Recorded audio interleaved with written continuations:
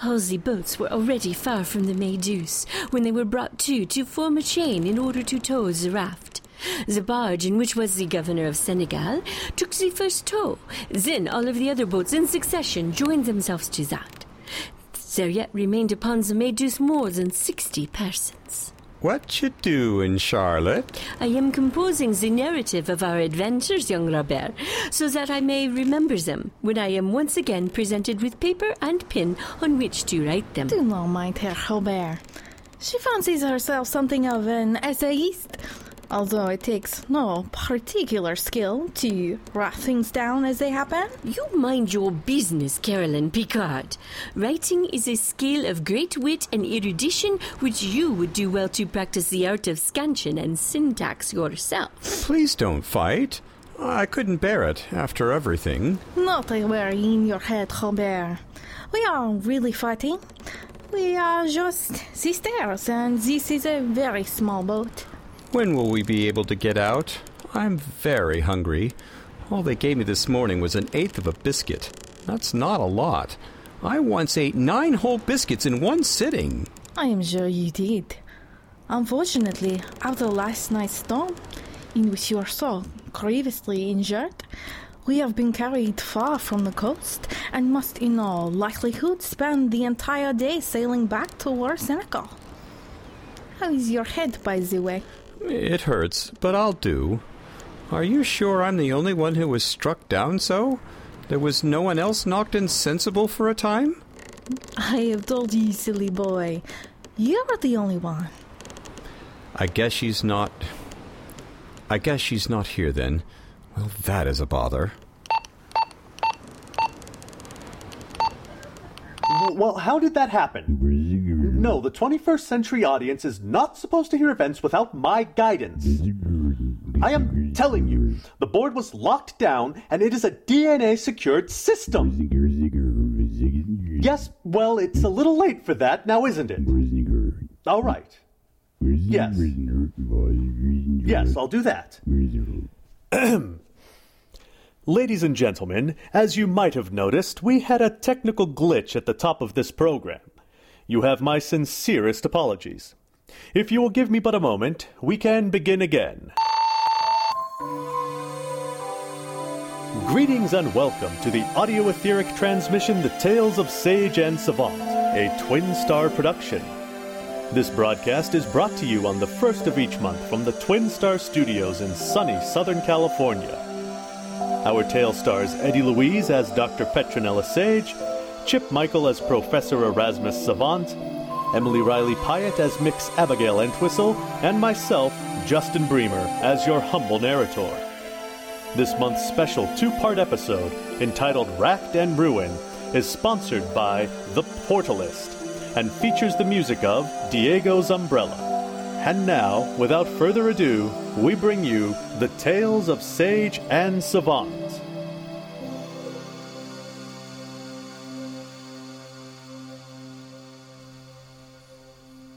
When last we saw our heroes, they were separated by the circumstance of shipwreck. Our good doctor has survived the depredations of a hostile ocean and more hostile raft mates, only to die of injuries at the hospital of the town of St. Louis on the Senegalese coast. Until this moment, we did not know where the professor had landed. Now we shall learn of what happened to him in the intervening days, and eventually we may learn where he is now. Land ho! Did you hear that, Robert? There is the coast of Senegal, after all. We shall be on solid land before you know it. That is good, because I checked the water barrel and there's barely 4 pints sloshing in its guts, and there's no more than a half a dozen biscuits total. I fear we will perish from want if we do not make shore soon. In the event, it would take another 2 days for the survivors to grow desperate enough to try to crest the long rolling breakers on the Barbary coast. As they approached the shore, the foamy surge filled them with terror, but the sight of Medusa's shipmates already ashore and signaling them to come in gave them heart, and they challenged the billowing sea. Each wave that came in from the open sea, each billows that swept beneath our boat, made us bound into the air, so we were sometimes thrown from the poop to the prow, and from the prow to the poop. The helm of the boat was again given to the old pilot, who had already so happily steered us through the dangers of the storm. Throw the tackle in the sea, boys. We'll not need it again, and it may founder us with its weight. The boat, bearing 42 souls, braved the crashing waves, rising up great crests only to crash down into deep troughs in an endless litany of triumph and failure. The sailors pulled on their oars with a renewed vigor, the adrenaline of imminent danger replacing the lethargy of despair. Waves crashed with a hollow, monstrous sound, driving the little boat with a frenzy. They neared the shore at last, but at that exact moment when they might have breathed a sigh of relief and welcomed deliverance, a rogue breaker swept in from the side, raised the little boat high in the air, spinning it until it was parallel to the shore, and then slamming it down onto its side in the exposed beach. Before the passengers could so much as take a breath, the weight of the water came crashing down upon them, and they found themselves neck-deep in the brine. At last, they were all safely on the shore. Mothers patted children, husbands comforted wives. The professor has found himself a friend of the Picard family, whose father was returning to Senegal for his business, but bringing his wife and children for the first time. The two oldest sisters, Charlotte and Carolyn, had taken a liking to Robert, the ship's boy, which was fortunate for our professor. Their friendship went a long way to making up for the discomfort of his current situation. They could not, however, assuage his worry for the doctor and his fevered imaginings of what difficulties she might be enduring.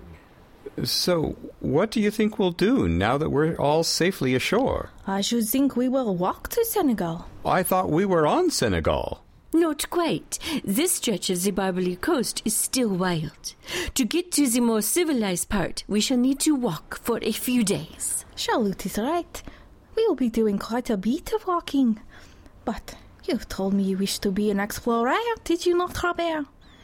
Think of what an adventure it will be. Oh, yes, it's all quite exciting. I wish Petronella were here as well. Petronella? Oh, nobody. Just a girl I know. Before the ladies could question him further, the officers called the orders to head out. Many of the passengers had lost their shoes in the tumultuous landing, so they walked across the burning sand barefoot. Over the next 2 days, this caravan of survivors, beaten but not broken, would make their way down the African coastline towards civilization. The nights were the most difficult, as the darkness and lack of shelter created great uneasiness in the company. Whatever was that? Most probably a leopard. Papa says they are thick along this coast.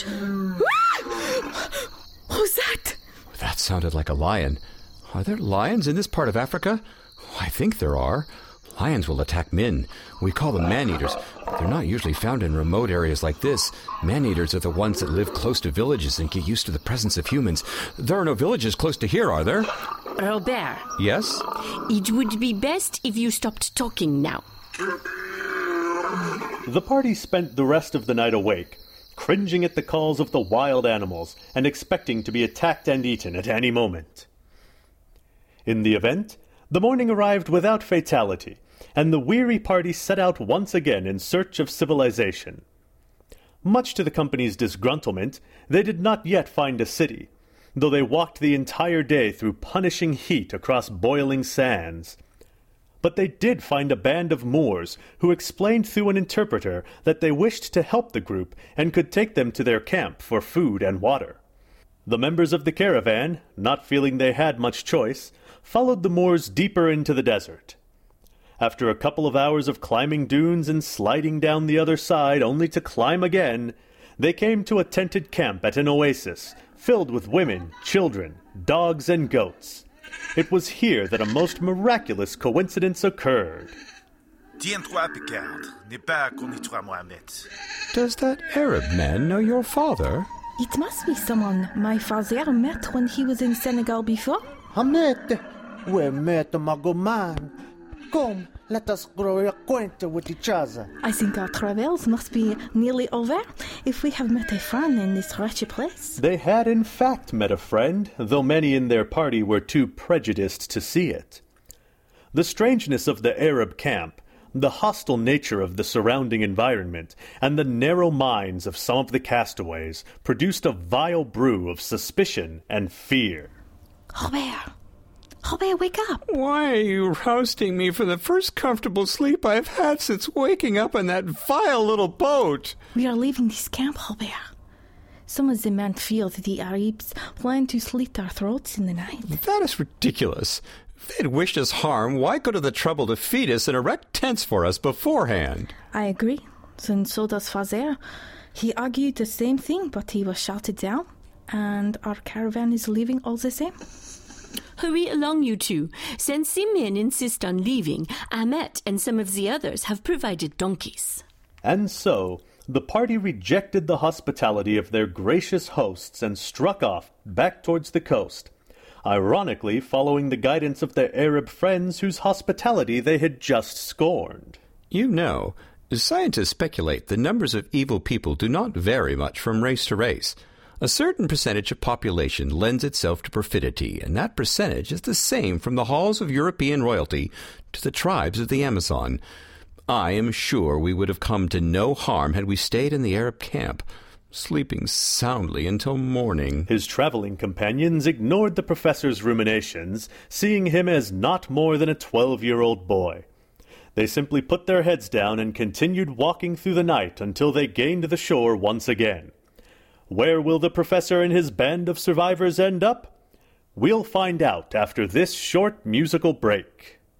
Now, dear friends, we invite you to listen to the gypsy rock musical outpourings of Diego's Umbrella.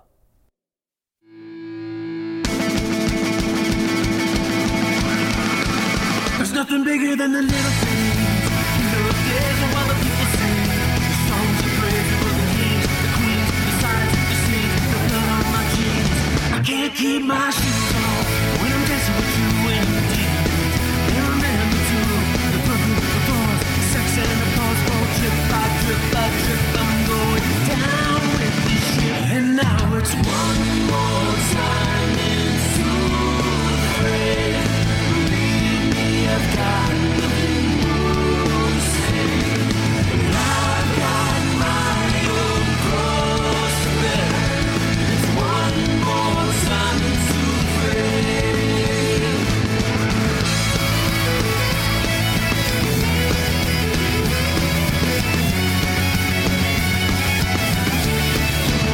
And I take my chances, hang on for this world as a canvas. And the cover girl, the thrill, the flash, the high, the crash, it all turns to ash. So come and kiss me like a stranger. When you're wearing that dress, I'm in danger.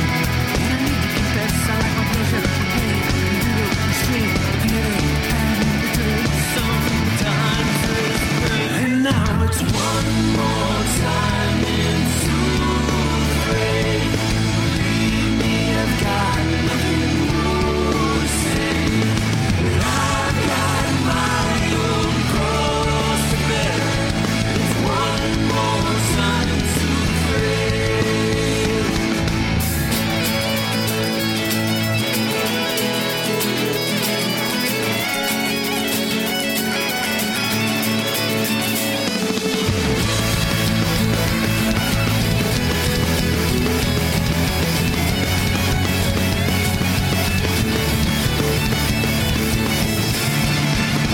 And now it's one more time into the grave.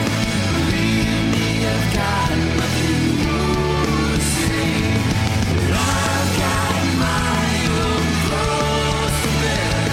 It's one more time into the grave. One more time into the grave. One more time into the grave. And now, back to our story. When last we saw our hero, he had spent the night trudging through the sand away from a comfortable bed and a band of hospitable locals. On the appearance of the morning, they had two fortunate things happen. The first of which was the appearance of the brig Argus, holding ground just behind the swells. Two of the Arab guides swam out to the brig and returned with 3 barrels between them. It seems the Argus had been sent out to search for the raft and any other survivors. They provided provisions of wine, brandy, and a Dutch cheese, and the welcome news that St. Louis was only 1 or 2 days further march. The second bit of good fortune was a second party of Arabs arrived on camelback from the south to aid them in their journey. But this party held a surprise. Oh my goodness!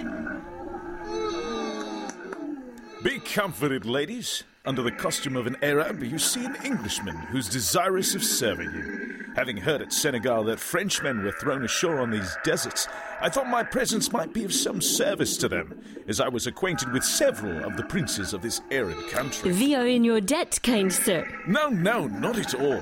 Mr. James Carnet at your service, from Brighton, England, late of Senegal. All of St. Louis is concerned for your poor victims of the most terrible circumstance. Come, let's get you aboard. You wish me to ride that loathsome beast? I can assure you, dear lady, they're entirely docile. Thank you, but no thank you. My sister and I will walk. I'd like to ride. If you ladies are absolutely sure you don't wish to ride... She is sure, and I cannot desert my sister. You take the ride, Robert, but do not forget about your poor friends who toil behind. An interesting note on the effects of transmigratory practices on the traveler's personality. Normally, Professor Savant is the picture of civility and honor. At King's College, he would never consider taking a conveyance for himself whilst the ladies walked behind. But here, in the extremis of shipwreck, in the guise of a 12-year-old boy, his enthusiasms get the better of him. I've always wanted to ride on a camel. How does one get on? There's a girl, Elsie. Wait until she's settled there. Robert, is it? All right. Climb aboard and take a hold of this strap. I just slide in behind you. There'll be some rocking as she stands. It's totally normal as she gets those long legs beneath her. Charlotte! Carolyn! Look at me! I'm riding on a camel! We see that. Avant, Robert!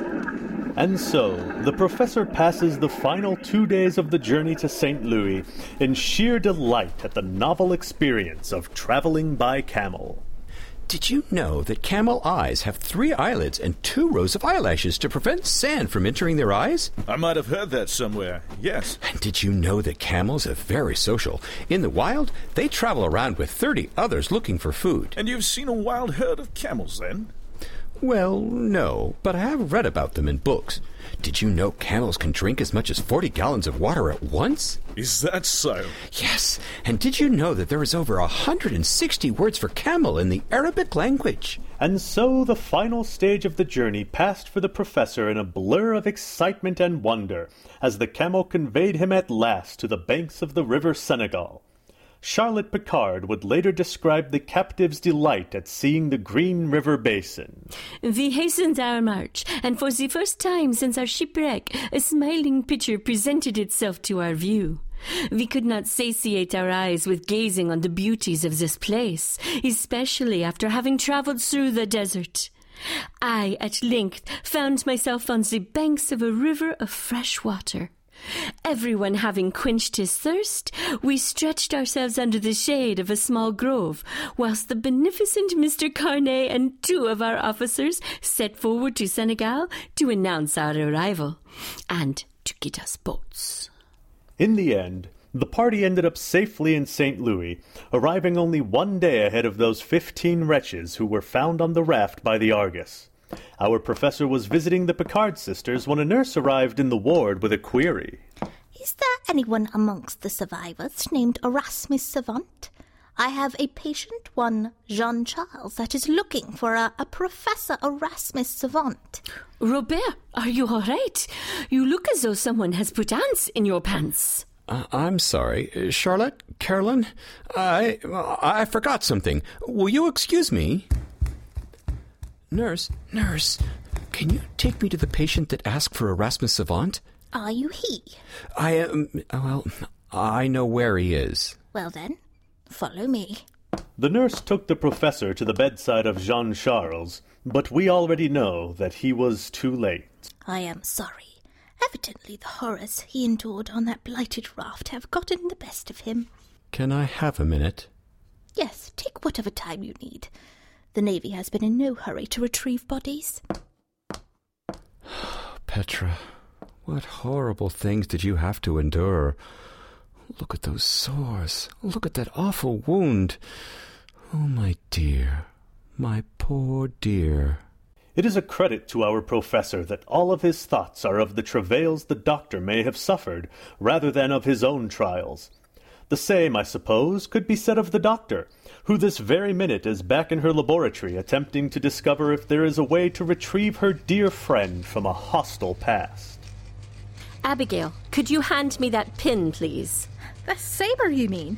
He can't actually be planning to stab the professor with his finger-length steel spike. It has been sterilized, and I will not stab the entire length, only enough to reach the lateral plantar nerve. Won't that be extremely painful? Well, yes, that is the point. This is one of the least invasive ways to test a strong pain reaction.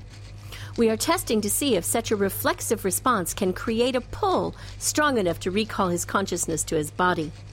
I had intended on beginning such research in the next phase of our investigations, but the professor has kindly provided the opportunity at this juncture. He would approve if he were here to do so. I trust that you know the professor better than anyone. You are aware that he agrees to most of your schemes less out of a spirit of scientific inquiry and more from a sense of loyalty to you. I am aware of the professor's loyalties. Yes, Abigail, thank you. Now, will you turn that light this way? The doctor bends over the soft and rather pink sole of the professor's foot. Her probing fingers press along the heel and then follow the contour along the outside edge to a space a few centimeters above the heel. She presses firmly with a fingernail into the small crease there and nods approvingly when his toes twitch. Yes, that is the spot. Here goes. She jabs the pin deep into the tender spot. The professor's toes curl acutely. The muscles all along the sciatic nerve through the leg tense. The breath hitches in the lungs, but the professor does not awaken. Update, 12:15 a.m. It is obvious that the professor's body is capable of feeling pain. A pin stuck firmly into the lateral plantar nerve yields a corresponding display of pain responses, including anterior muscle contraction and respiratory distress patterns. Unfortunately, this pain response does not create the desired effect of awakening. I'm sorry, Doctor. Perhaps you should get some rest. It is only midnight, Abigail, and my body was at rest for 15 days. But your mind was not. The brain can get fatigued as well. Maybe just go for a walk, clear your head. The professor will be safe here. And if he's in danger there, well, is that not a good thing? Danger might cause his death, and then that would bring him back to us. You may have a point. And so the doctor does as Abigail orders and goes to take in some fresh air. Meanwhile, back in Senegal... Ouch! Young Robert, are you okay? No, I stepped on something or something stabbed my foot. Here, let me help you with this chair. Sit down. Which foot is it? The right foot, near the heel. Oh, you haven't had a chance for a bath yet, I see. There doesn't seem to be any wound.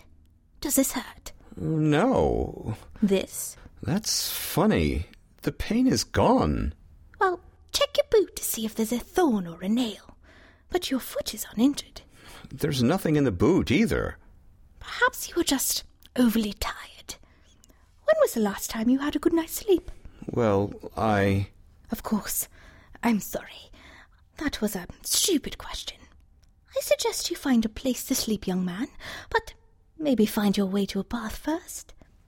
You will rest much better once you've removed all that salt crust and desert sand. The professor took the nurse's advice and found a bath followed by a bed.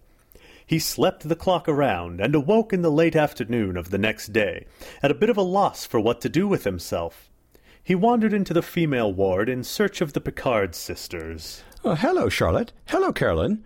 Are you faring well? Yeah, thank you, Robert. I am bathed and rested and beginning to feel more myself, whatever that is. It was quite a dramatic and wrenching adventure, wasn't it? I shall write about it. Oh, you plan to publish our adventures, then? Oh, I don't know if I should publish it. In fact, she did, under the rather florid title, Perils and Captivity, comprising the sufferings of the Picard family after the shipwreck of the Medusa in the year 1816. But I have written an opening. Would you be willing to listen and tell me what you think? I would be honored.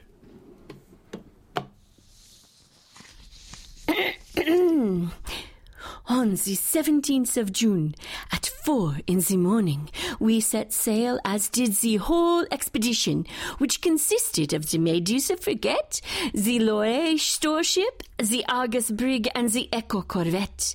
The wind being very favourable, we soon lost sight of the green fields of La Nuit. At 6 in the morning, however, the island of Ré still appeared above the horizon. We fixed our eyes upon it with regret, to salute for the last time our dear country. Now, imagine the ship borne aloft and surrounded by huge mountains of water, which at one moment tossed it in the air, and at another plunged it into the profound abyss. What do you think? Well, that is most specific and dramatic. I should think that one day a historian might greatly appreciate such an exacting account.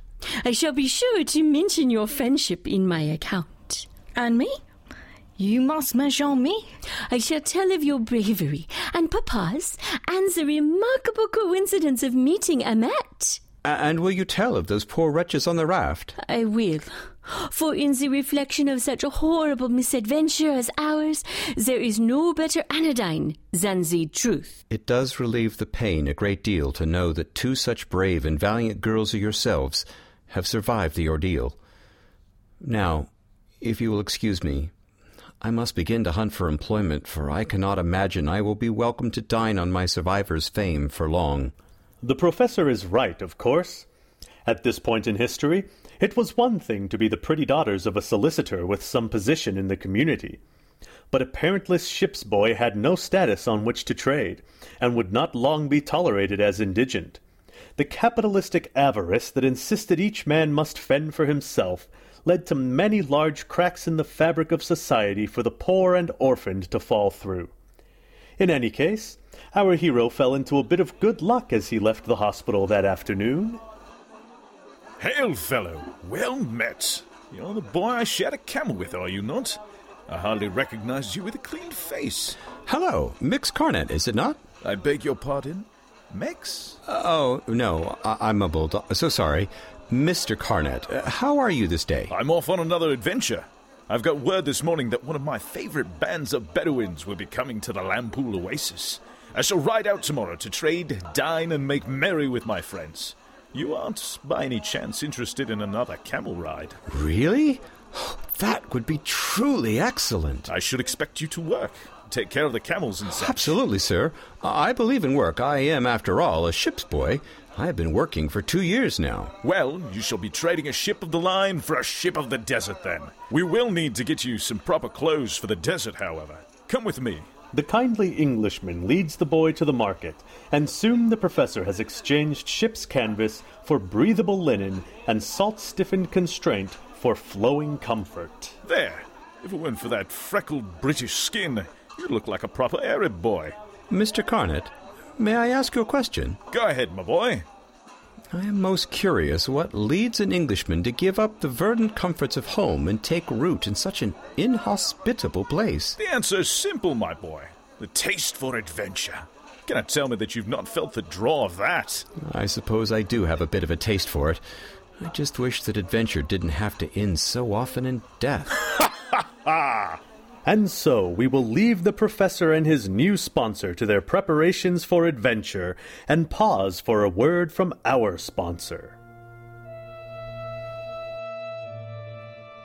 The Portalist is a haven for science fiction and fantasy fans.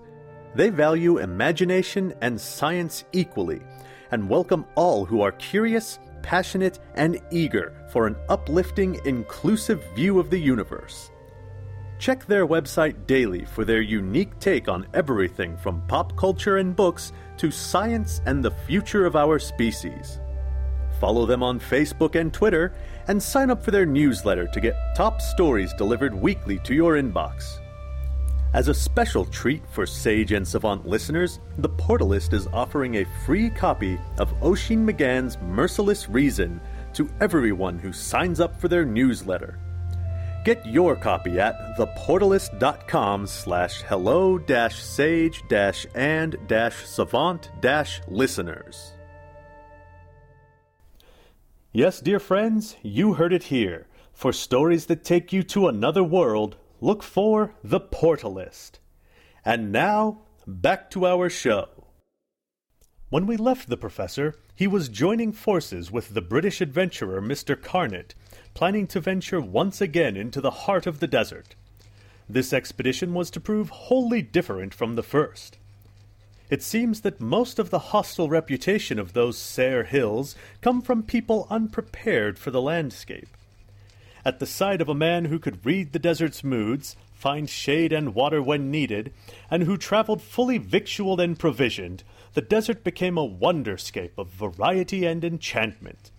And over the weeks, while the professor forgets the expediency of death, the doctor plots and plans to try and bring him home. Dr. Sage, this will not work, and you must stop before you do lasting harm to the professor's farm. It has to work. You're forgetting one thing, Doctor. Your method of transmigration means that consciousness alone is transmitted, but with the mind goes the will. Are you saying that the professor is willing himself to stay in the past? Not exactly, no. What I'm saying is that I think we have adequate proof that if any part of the will stayed with the body, then the things you have done in an attempt to wake it would have an effect. The body feels, but those feelings do not translate into action. Please stop before you do harm to your friend.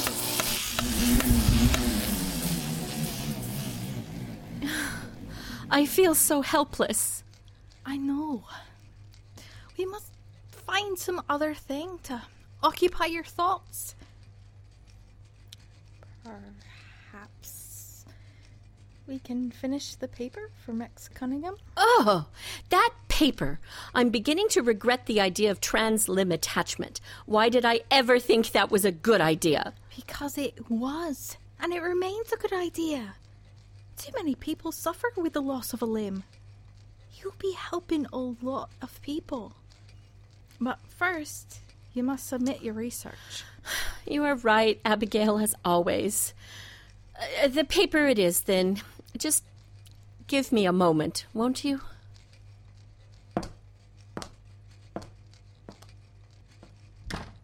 I don't know what to do, Erasmus. I don't know what to say. You are the man of eloquent words and actions. Words are unsteady in my mouth. Their formulas don't calculate.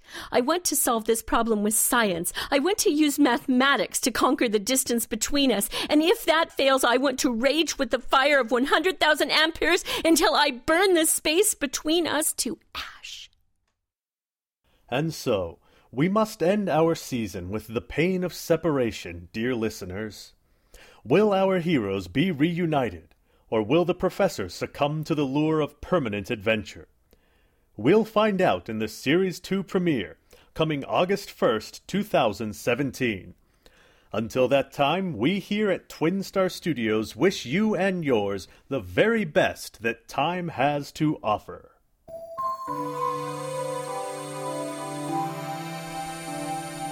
The Tales of Sage and Savant is a Twin Star production brought to you on the first of each month from our Southern California studios. Starring Eddie Louise as Sage, Chip Michael as Savant, Emily Riley Pyatt as Abigail, and Justin Bremer as the narrator. Special guest in this episode is Justin Andrew Hoke. Find more from him at dreadfullypunk.com. Episode 12, Part 2, Racked and Ruin, was written by Eddie Louise. Are you interested in the historical information we included in this episode? go to our website for additional facts. Theme music, sound design, and audio engineering by Chip Michael. Special music in this episode was provided by Diego's Umbrella. Check them out at diegosumbrella.com. Our episode sponsor was The Portalist. Find them at theportalist.com. And catch our website at sageandsavant.com and like us on Facebook to stay current with all things Sage and Savant. Remember, death is no barrier to science.